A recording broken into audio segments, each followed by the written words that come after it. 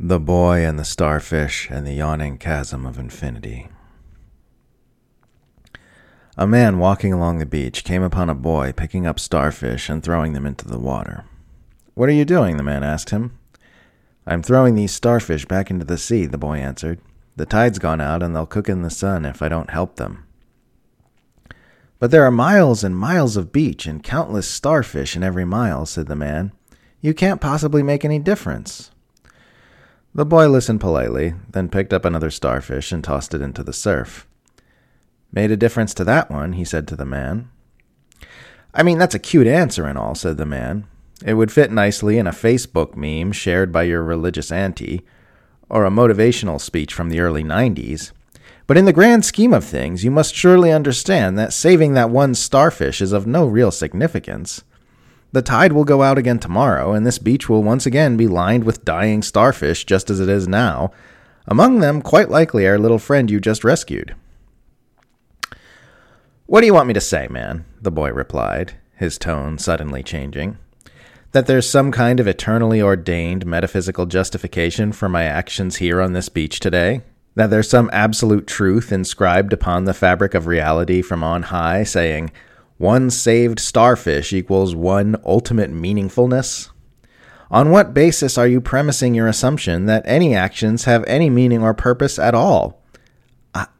Well, the man stammered. The boy began to grow larger, and as he spoke, his skin turned an otherworldly shade of blue. "Do you have any idea how vast the universe is, how ancient it is, how ephemeral it all is?" asked the boy. "How can you claim to take any action that makes any ultimate difference whatsoever when you and everything you've ever known is nothing but an infinitely small blip in the middle of a yawning expanse of infinity?" Who are you?" the man asked. A second pair of blue arms sprouted from the boy's torso. His voice thundered as he towered over the man. "Who am I? Who are you?" the boy responded. "Who do you think you are exactly? Who are you to go around proclaiming what actions possess significance and which do not? You've been around, 60 years? You're a zygote. You're a fruit fly. The very thing you think of as yourself is no more substantial than a wisp of sea foam. And as far as the universe is concerned, you have essentially the same lifespan. You're nothing but a loosely associated cloud of cells swirling around for a short time in inseparable interplay with the ecosystem which birthed it on a tiny planet in the outer periphery of a galaxy which in the grand scheme of things is scarcely older than you are. You're a little eddy swirling in the middle of the ocean for a single instant, and you presume yourself so wise and authoritative that you can pass out decrees on the meaningfulness of life of a starfish. You presume yourself any more important or significant than any one of these starfish on the sand. "I'm sorry," the man said, falling to his knees in terror. "I meant no offense." The world fell away as the boy's hulking frame came apart and transformed into billions of galaxies spinning against a backdrop of infinite blackness. "The universe expands and contracts within me like the air in your lungs," the boy said. "Each big bang in every universe unleashes a new dance of swirling energy, which turns into increasingly complex iterations of matter as it expands. It achieves peaks of dazzling beauty, the likes of which your young primate mind cannot even imagine. Then it grows cold and collapses on itself once again. Again and again I birth infinite universes into existence. They bloom and die within me like flowers in the illusory appearance of time. Not one of those universes ever matters. Not one of them ever makes any ultimate difference. The life of a single starfish has the same net worth as the entire lifespan of this entire universe." "Then why bother?" asked the man, suddenly finding some courage. "If nothing means anything and nothing matters, why create any of this?" "Same reason I sometimes throw starfish back into the ocean," said the boy. "Which is what?" "You were married, yes?" the boy asked. "Yes," the man said, taken aback. "She died recently." "Did you love her?" "Yes, very much." "Ever tell her so?"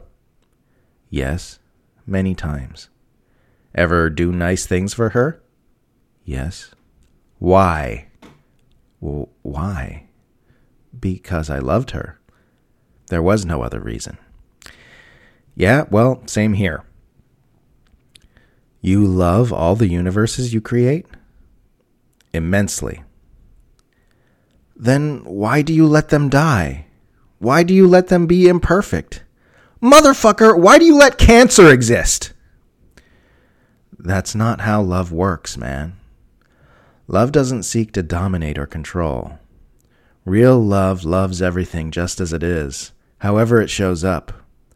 You loved your wife just as much when her body was racked with cancer as you did the day you were married, even when she was rail thin and had trouble staying awake because of the morphine. Real love doesn't reject what is. It's a deep and unconditional yes.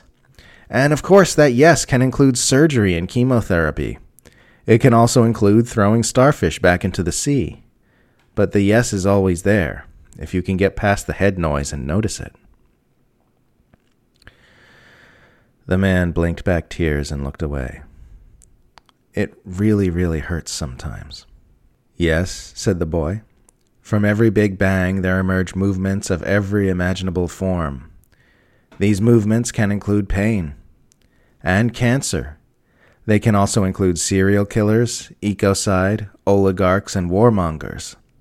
These things are all part of the swirling, ongoing explosion of the universe. They're all little curlicues in the movement of its energy, just like sea foam on the waves. And they are all fully, entirely beloved, just as they are. No part of the cosmic dance is rejected. Every part is embraced. And when it all goes, that going is embraced as well. And so is the pain of the loss. But what am I meant to do with all this? Asked the man. You say nothing matters and nothing means anything, and right now, at this point in my life, it definitely feels like that. But how am I meant to live? How am I meant to go on? How am I meant to act in the world when nothing makes any real difference? Damn it, man, have you not listened to a word I just said? Asked the boy. Either be a lover of life or don't. Either throw yourself into gratuitous acts of love or don't. It doesn't matter either way. Your every molecule is perfectly beloved no matter what you do. You know what it is to love a woman, and you can learn what it is to love life if you want. Up to you. I was going to throw myself off the sea cliff. That's where I was headed. I know. Oh. You still can if you want to. Oh.